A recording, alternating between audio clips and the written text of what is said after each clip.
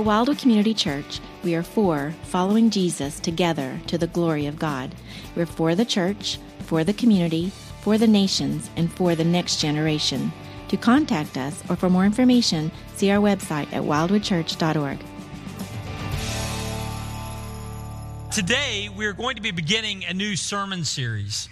And as we begin this new series, I want to just acknowledge that this series is not in 2 Corinthians. If you've been with us in 2023, you know we've been walking through the book of 2 Corinthians. We'll be back there in just about a month. But in the next 3 Sundays, we have a special series, and then we have a couple of weeks around the Easter Sunday day, and then we'll be back in 2 Corinthians. But today we are beginning a new series. For 3 weeks, we're going to be talking about In God We Trust. 3 thoughts on God and money. Now, I say this knowing that this probably will elicit some kind of a response inside of you. That this will have some kind of an emotional reaction, because money is emotional, isn't it? It's a little bit emotional. Now, when I say that, I don't mean that all money is emotional, or every topic that is financial is emotional. As a matter of fact, we can drive by a bank and it doesn't cause our heart rate to rise. We can take a macroeconomics class at university and do so without our emotions being engaged. But when it comes to my money, when it comes to your money, well, that's more emotional. When we think about bills that we have to pay, when we think about any advice about what we should do with our money, well, suddenly our emotions begin to raise. And so when you walk into church on a Sunday like today, and you hear that for the next 3 weeks, we're going to be talking about In God We Trust, 3 thoughts on God and money. No doubt some of you were wishing you had not come today, because emotionally you're thinking, this guy is going to stand on a stage and tell us what we should do with our money. And that thought goes over about like a lead balloon. But friends, we don't need to know what I say about money. We don't. You don't need to listen to what I have to say about it. But it is super important for us to think about what God says about money, what God says about resources. His perspective trumps ours every time. And so for the next 3 weeks, what we're going to be doing is we're going to be looking at Scripture to see just 3 things that God says about resources, about finances, about money. Because our perspective is not complete. We need advice. We need direction as it relates to handling money. And so we will turn to the one who knows everything to see what he has to say. We want this and we need this, and Jesus can be trusted as we turn to him for this direction. And so for the next 3 weeks, we're going to be talking about 3 thoughts about God and money. And today we're kicking it off by looking at part 1, where we will be in 1 Chronicles chapter 29, verses 1 through 16. So if you've got a Bible, take it out and turn to the book of 1 Chronicles. If you think of the 2 halves of the Bible, the Old Testament in the first half, the New Testament in the second, go to maybe about the first third of the Old Testament and you'll find the book of Chronicles. 1 Chronicles will be in chapter 29 this morning. Now, what we're going to do is we're going to see in these verses King David address the nation of Israel and really pray to God on behalf of the nation of Israel around a capital campaign, around the raising of resources for the construction of the temple. We're going to see that today as we look at 1 Chronicles 29. Although we will look at the first 16 verses, I want to read for us now, beginning in verse 10. So we pick it up in verse 10. It says, "Therefore David blessed the Lord in the presence of all the assembly. And David said, Blessed are you, O Lord, the God of Israel, our Father, forever and ever. Yours, O Lord, is the greatness and the power and the glory and the victory and the majesty. For all that is in the heavens and in the earth is yours. Yours is the kingdom, O Lord, and you are exalted as head above all. Both riches and honor come from you, and you rule over all. In your hand are power and might, and in your hand it is to make great and to give strength to all. And now we thank you, our God, and praise your glorious name. But who am I, and what is my people, that we should be able thus to offer willingly? For all things come from you, and of your own we have given you. For we are strangers before you, and sojourners, as all our fathers were. Our days on the earth are like a shadow, and there is no abiding. O Lord our God, all this abundance that we have provided for building you a house for your holy name comes from your hand and is all your own. Now, friends, in these few verses today, I want us to see a few things. The first thing I want us to do is I want us to see the backstory so that we understand what we just read. And then I want us to see a single principle that will help us understand God's perspective about resources. And then lastly, I want us to see two important applications for us today. So the first thing I want us to do is I want us to see the backstory. And to see the backstory, we need to look at the first 9 verses of 1 Chronicles 29. And we need to remember that the one who is leading the nation of Israel at this time was a man by the name of David. Now, we know some things about David, don't we? We know a few things about him. Just a few different aspects of David's life I want to remind us of. The first one is Slingshot David. How many of you know Slingshot David? That's right. David is the one who went out, and there was a large enemy army, and there's a representation of that army, which was this giant named Goliath, and he was insulting the armies of the living God and insulting the living God. And though the armies of Israel cowered, David said, "That man is nothing compared to my God." And he walked out on the battlefield with his slingshot and some rocks, and he takes Goliath down. Now, when that happened, David became very famous in all of Israel. People made up songs about him. And that led to a problem in David's life. Because apparently the reigning king, King Saul, didn't like it that people made songs about David. And so David became survivalist David. He didn't just go on an extended camping trip and some kind of, reality television show. But David went out into the woods to survive. He took with him his merry men, and he hid in caves because Saul wanted to kill him. And he lived there for a number of months and years. But ultimately, Saul dies. And David, as had been prophesied of him earlier in his life, becomes King David, reigning over a united kingdom of Israel. And as David reigned over Israel, their borders grew, and David became prosperous David. He became one of the richest men of the ancient world, one of the most powerful men of that region.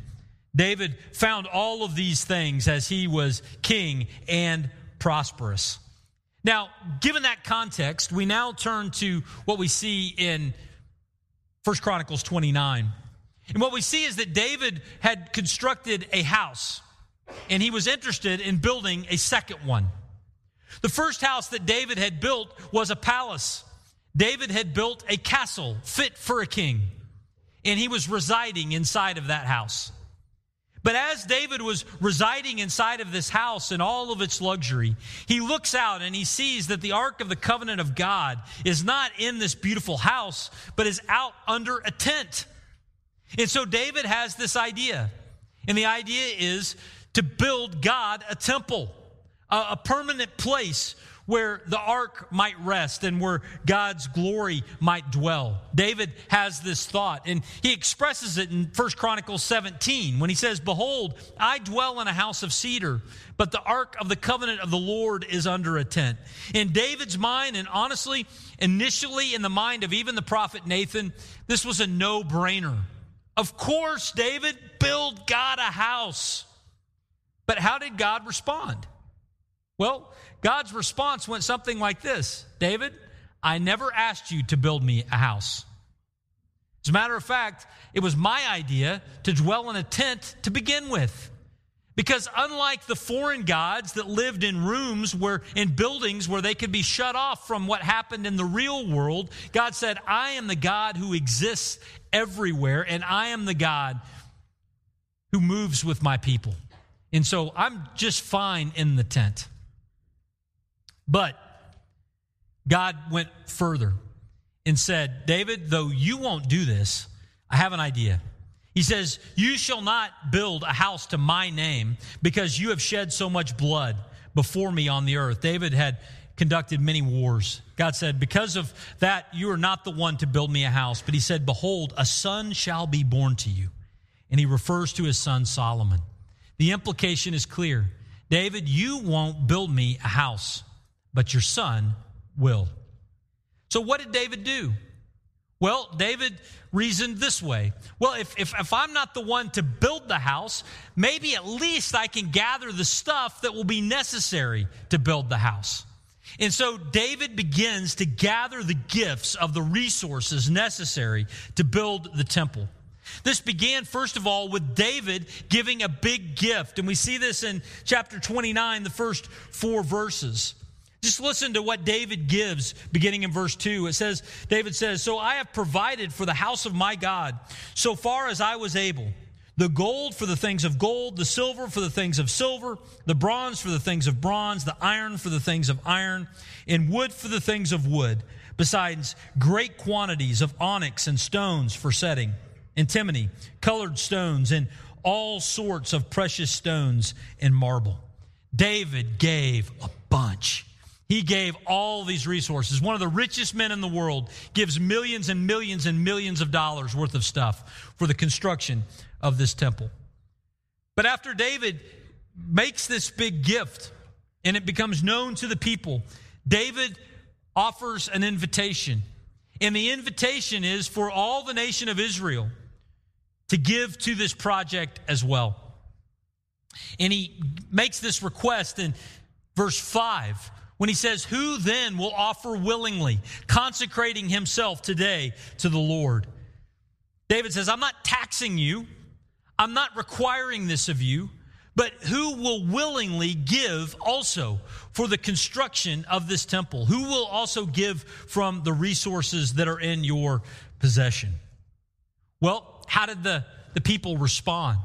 Well, they responded amazingly well. And in verses 6 to 8, we see a description of what they gave. Verse 7, they gave for the service of the house of God 5,000 talents and 10,000 derricks of gold and 10,000 talents of silver, 18,000 talents of bronze, and 100,000 talents of iron. And whoever had precious stones gave them to the treasury of the house of the Lord in the care of Jehiel the Gershonite. Friends, they gave. They gave abundantly. David gave, the nation gave, and resources were collected. But even more surprising than the fact that they gathered a bunch of stuff was how they did it. What was their attitude as they did it? Remember, we began and we talked about how emotional money is, right? Money is an emotional topic. So how did they give? Did they give with gritting their teeth and bearing it? No. What does it say? Verse 9 tells us, then the people rejoiced because they had given willingly, for with a whole heart they had offered freely to the Lord. David the king also greatly rejoiced. There was rejoicing as they gave, as they turned over their resources. They had emotion, but their emotion was rejoicing. It was excitement. Now, in order for us to understand this a little more, we need to understand how intense this phrase rejoice is. It was talking about a great celebration. So think of the last time you greatly celebrated. And maybe a category we could think of is when our favorite sporting team wins. Imagine the feeling that you had in your soul, dear brothers and sisters, when OU won the national championship in 2000. When the clock hit 0 and we were up 13-2, how did you respond? You rejoiced greatly, right? You celebrated. You got up. You banged pots and pans together. You hugged your loved ones. You jumped up and down. You were celebrating at the victory of your team. Now, this is surprising because this is connected to the giving of an offering. Now, in 20 plus years of pastoral ministry, I have never said, and now is the time for the offering, and watched people jump up and cheer and hug their spouse and pat their children on the head and say, yes, we get to give. Never happened.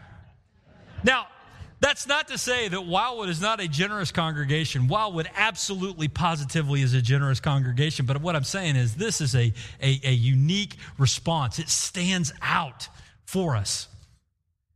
How is it that a group of people could have the emotion that comes about when it's time to give, be rejoicing, and not something else? Not anxiety, not frustration, not skepticism.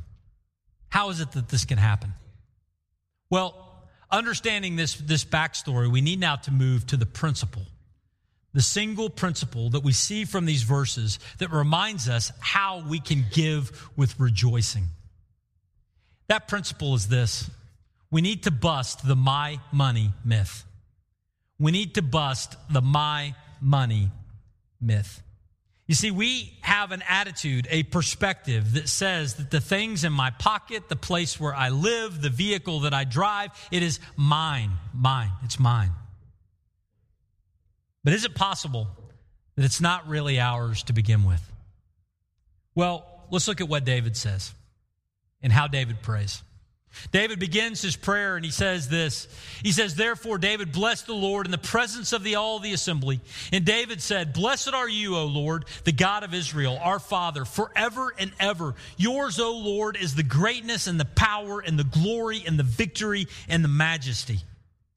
This perspective is rooted in the glory, in the identity of our God. Our God is awesome. Our God is amazing. He is the creator. He is the provider. He is the one who holds all things in the palm of his hand. David begins his prayer and he focuses his attention and he focuses the attention of the nation of Israel. And because it's included in Scripture, he focuses the attention of the people of Wildwood Community Church on this Sunday on the greatness of our God. It begins there. But after commenting about the greatness of God in general in verses 10 and 11, David makes these statements in verses 11 and 12. He says, for all that is in the heavens and in the earth is yours. Yours is the kingdom, O Lord, and you are exalted as head above all. Both riches and honor come from you, and you rule over all. In your hand are power and might, and in your hand it is to make great and to give strength to all. What's David saying? What David is saying is he's saying, everything is yours. God, when you think of everything in the physical world, if we were to get out the ownership deed of all of the stuff, we would find that your name is on it. This is your world, dear Lord. This is your world, our God. Everything in our pockets is yours. Every place that we live is yours. It is all your stuff. But not only is the stuff yours, but also the things that are immaterial are yours. The things like honor and strength. God, you are the one that has all of these things.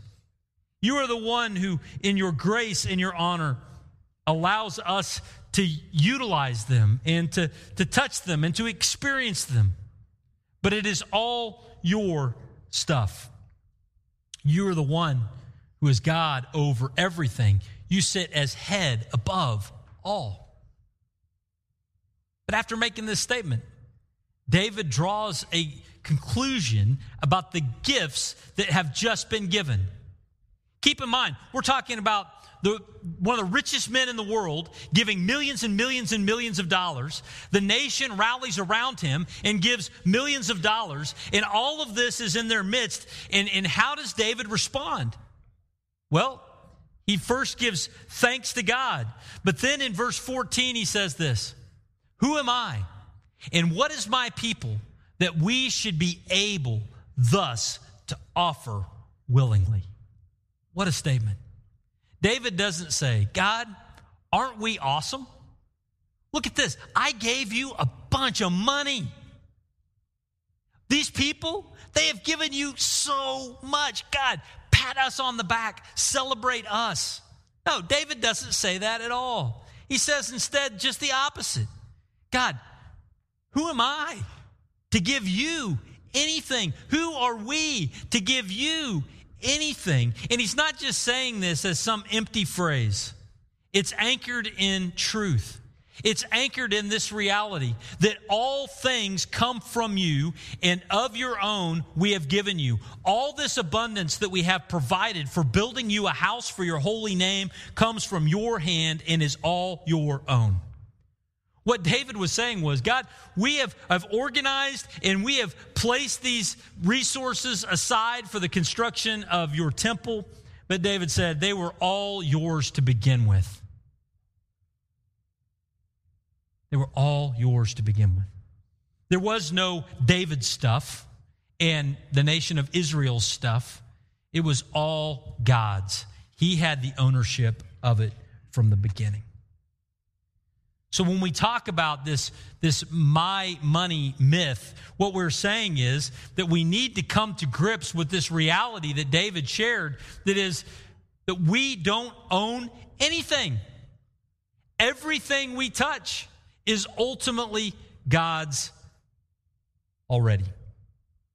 So given this my money myth being busted, what do we do? How do we respond to this reality?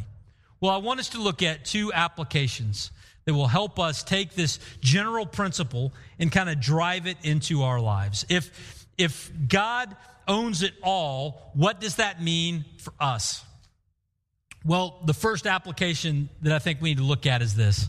We need to remember and know that God owns it all, not just 10%. God owns it all, not just 10%. Now, why did I pick 10%? It's a real question. Why did I pick 10%? Tithe, right? There's this biblical word, biblical concept called the tithe. And in the Old Testament economy, there was a 10% tithe. As a matter of fact, they gave in several different buckets for different things, but the tithe was talking about a 10%. So 10% of whatever the Lord had entrusted to different families, they would give to the Lord. And that was a good thing that God had done. But you know what's interesting? What's interesting is our hearts. Because what do we do? What do humans do? What do you and I do? What did the people of Israel do when we see something like this? Give 10%. We turn that into this phrase. Not we give 10%, but 10% is God's, 90% is who? Mine. 10% is God's, 90% is mine. But friends, that is not what David says. David, inspired by the Holy Spirit, included in the scripture for us to read today, reminds us that God doesn't own 10%, and he doesn't own it after we give it. God already owns it all. He owns it all. Now, this principle does not mean that we need to give everything away. It doesn't mean that. It means that God owns it all, so that everything we touch has been given us from God. But it does mean that we should remember that we are accountable and responsible, not for 10% of what God has given, but for 100%. And so with this principle in place, what are some ways that we could begin to live it out? Well, the first thing I would encourage us to do is pray and thank him. Pray and thank him. When was the last time that you got into whatever you're going to get into to go home today and thank God for the existence of that thing? By that, I mean if you have a car, when you sit in your car, when was the last time you sat in that car and you said, thank you, God, for giving me wheels? When was the last time that you got on a bicycle to ride home from church today and you said, God, thank you for providing me these wheels to get there? When was the last time that you summoned that Lyft or Uber to take you where you wanted to go? And you said, God, thank you for providing me these wheels to get there. Friends, if all of these resources are God's, that means that we ought to have a spirit of thankfulness when it comes to where we go. It also ought to give us a spirit of thankfulness in where we live. When was the last time you walked into your place of residence and you thank God? Now, for some of us, it might be walking into a home that you own free and clear. For others, it might be walking into a home that you pay the bank for the privilege of living there. For others, it might be moving into a place that you are renting, or it might be into a room that you are allowed to stay in as a part of your family or with a roommate or whoever it might be. But when was the last time that you entered that place of residence and you just said thanks to God? God, thank you that you have provided for me a place to live. Now, friends, this rhythm is something that we are used to when it comes to eating. It's a part of our culture where we thank God before we eat. And when we pray before we eat, it's not like that's the starting gun for dinner. It's not like, okay, now eat. That's not what the prayer is. The prayer is literally designed to remind us that whatever we have is a gift from God. And we get to do that in rhythm. If you eat 3 squares a day, you have 3 opportunities to remember God's provision in your life. But what I'm encouraging is for us to even go beyond that. For us to remember every time we have access to any resource that we remember whose it is. It is ultimately God's. Let us pray and give thanks to God for his provision. A second thing, though, that we need to think about is this. Consider how you are managing his resources. Consider how you are managing his resources. See, the problem with thinking that God only owns 10% is then we just have to make one decision. Where do I write that one check? And then the other 90% I'll do with it whatever I want to do. Because we think that it has no connection to our spiritual life. It has no connection to our understanding and relationship with God. But the reality is God owns it all, so we steward not 10% of the resources that he has extended to us, but we steward all of them. How are we stewarding our vehicles? How are we stewarding our home? How are we stewarding the opportunities that God has placed before us? Give you an illustration to maybe help drive this home a little bit. Imagine that you don't have a vehicle, but imagine that you need one. You need one to get to work, you need one to get to school, you need one to go to the store, whatever it might be. And let's say that you have a friend, somebody sitting down the road from you. You can look around and see them. Imagine they have a car, and they say, here, you need a car this week? Here's my car. Take it and use it this week. Now, what percentage of that car would you be responsible for handling in an appropriate and responsible manner? Just 10% of it? I mean, what if we did that? What if we borrow someone's vehicle and we take some painter's tape and we tape off one little corner of the front dash and we say, this is the 10% of this car that I am going to care for. But the rest of it, I'm going to have some fun. I like the beach. I'm going to fill the back seat with sand because I like to think that I'm at the beach. And you know what? I'm tired of driving the speed limit. I'm going to drive real fast. And it's going to be like demolition derby because I don't care about the bumper. I don't care about the rear bumper. I don't care about the side panels. But that 10% up here on the dash, it's going to be pristine when I turn it back in. Who would do that? Certainly none of your friends. Why? Because when we borrow something like that, when we manage the resource of another, we have this understanding that says, I want to manage this the way that they would want me to manage it. If the person who loaned you the vehicle didn't want their back seat to be a beach, we shouldn't make it one because it's their vehicle. And in the same way, friends, we need to have an understanding that since God owns it all, we are responsible for stewarding all that God has entrusted to us. How do we do that? We're going to talk about that next week.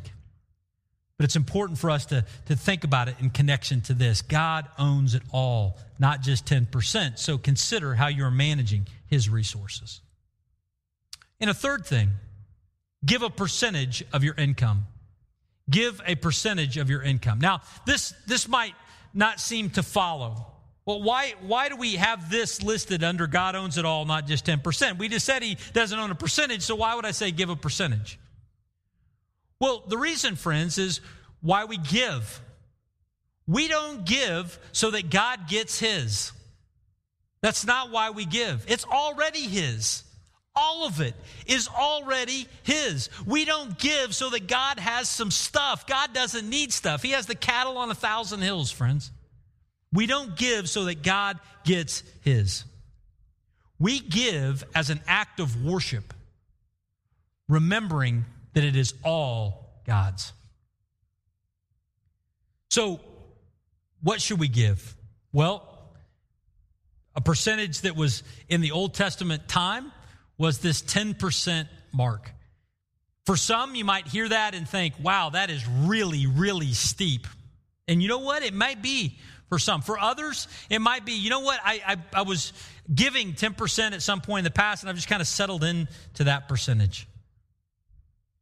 Remembering that God owns it all, I think that we ought to ask fresh from time to time as a people who are following the Lord, Lord, how is it that you want me to manage in this season of my life the resources that you have entrusted to us? And what percentage would you want me to give away as an act of worship to you? That's why we give. And a percent giving is helpful because it can fluctuate based on income. If God entrusts you with less, you lose a job, things fall apart, then you give less because he's entrusted you with less in that season. And if God blesses you with more, that percentage also encourages and instructs and reminds you to increase that opportunity as well. But all of it is an expression, a reminder of the fact that God owns it all. Now, where should we give? Again, we'll talk about that in future weeks. But it's important for us to remember these principles connected to this idea that God owns it all, not just 10%. But there's a second principle, a second application that I want us to see here. And that application is this: God is worthy of our trust. God is worthy of our trust. Now, why do I say that in connection to this part of the passage? Well, friends, I say that because when I talk about God owning it all, again, it might cause some emotion to rise up inside of us. Emotionally, in our soul, we begin to get nervous when we think of God owning it all. Does that mean that he's going to take it all? What if I have nothing? If God owns it all, what does this mean for me? We begin to get a little nervous. But if that's the case, friends, if we get nervous thinking that God owns it all, then we have forgotten who our God is. We've forgotten who he is. Do you realize that our God is merciful and gracious and kind? Our God is a provider and a creator. Our God is a giver, not a taker. Our God is the God who came into this world to die on the cross for our sins. Friends, this is the God who owns it all. What a blessing for us. He owns it all. And he merely has extended his resources to us for us to steward them for a time. We need to remember who God is. I love what Jesus says in John chapter 10, verse 10. He makes this statement. He says, "The thief comes only to steal and kill and destroy. But Jesus said, I came that they may have life and may have it abundantly." Jesus owning everything is not bad news. It is great news for us because he has come to give us life and to give us life abundantly. And by that, he wasn't saying to give us all the stuff. What he was saying is to give us the life we were created for. And so, friends, we need to remember and learn to trust in God. Now, in order to help us drive that point home, I want to do a little exercise with you today. And so I want you to get in your purse or into your wallet, and I want you to pull out 2 cards. So this is a real thing I want you to do. I want you to reach in and pull out 2 cards. These are the cards I want you to pull out. Don't worry, I'm not going to have you do anything weird with them. I'm not going to have you, hand them to your neighbor or anything like that. I just want you to pull out 2 cards. The first card I want you to pull out is your ID, an ID of some kind. Might be driver's license, might be a library card, might be a student ID, but pull out an ID. And the second thing I want you to do is I want you to pull out a card connected to a financial institution. Maybe that is a credit card, or if you're a financial peace person, a debit card. I want you to pull out a couple of different cards. And I want you to take in your right hand, I want you to put your ID card. And in your left hand, I want you to put the card that is connected to the financial institution. Now, with the card that is in your right hand, your ID card, I want you to imagine that on this card, we were able to load all of the sins that you have ever committed. All the ways that you have fallen short of the glory of God from the day that you stepped on this planet to today. Imagine that all of those things are on this card. And then with the card that is in your left hand, the financial card, I want you to imagine all of your material things liquidated and their value placed upon this card. So in your left hand is all of your stuff, and in your right hand is all of your soul. And then with those two representations in your hands, I want you just to hold them out in front of you. Seriously, you can do this. Hold them out in front of you. And as you hold them out in front of you, I want you just to imagine which one of these two is easier for you to give to the Lord. Which one is easier, your soul or your stuff? I think for the most part, it's easier for us, dear brothers and sisters in Christ, to give him our souls. We were convinced years ago of our sinfulness. We were convinced that Jesus is God in the flesh, and he came down to this earth and he died on the cross so that we might be forgiven and freed from the weight of our sin. We willingly hand over our sin to him. We open our hand and we place it before him for our forgiveness and for our eternity. It's easier for us to give him our soul. Why is it so hard for us to give him our stuff? Why is it so hard? Because it's the same God who loves us, the same God who provides for us, the same God who came and bled for us, the same God who invites us to be with him forever and ever. That same God who came for our soul also reminds us that he owns the stuff. Friends, that's not just some news. That is great news. May we as a group of people be willing to give him not just our souls, but hold our stuff with an open hand as well. Because ultimately, it's not ours to begin with. Would you pray with me? Lord Jesus, thank you so much for just the opportunity to gather today and to look at this great passage of Scripture. Thank you that you had David lead the nation of Israel in this way, and you had the writers chronicle it for us so that we might know this tremendous perspective that you own it all. Lord, may we rest in that. In you may we trust. Not in stuff that is around us, but may we trust in you that we might be found to be a steward, a good manager of all of your resources. Lord, may we entrust to you our souls, and may we entrust to you the stuff around us as well. We thank you, and we pray these things in Jesus' name. And everyone said,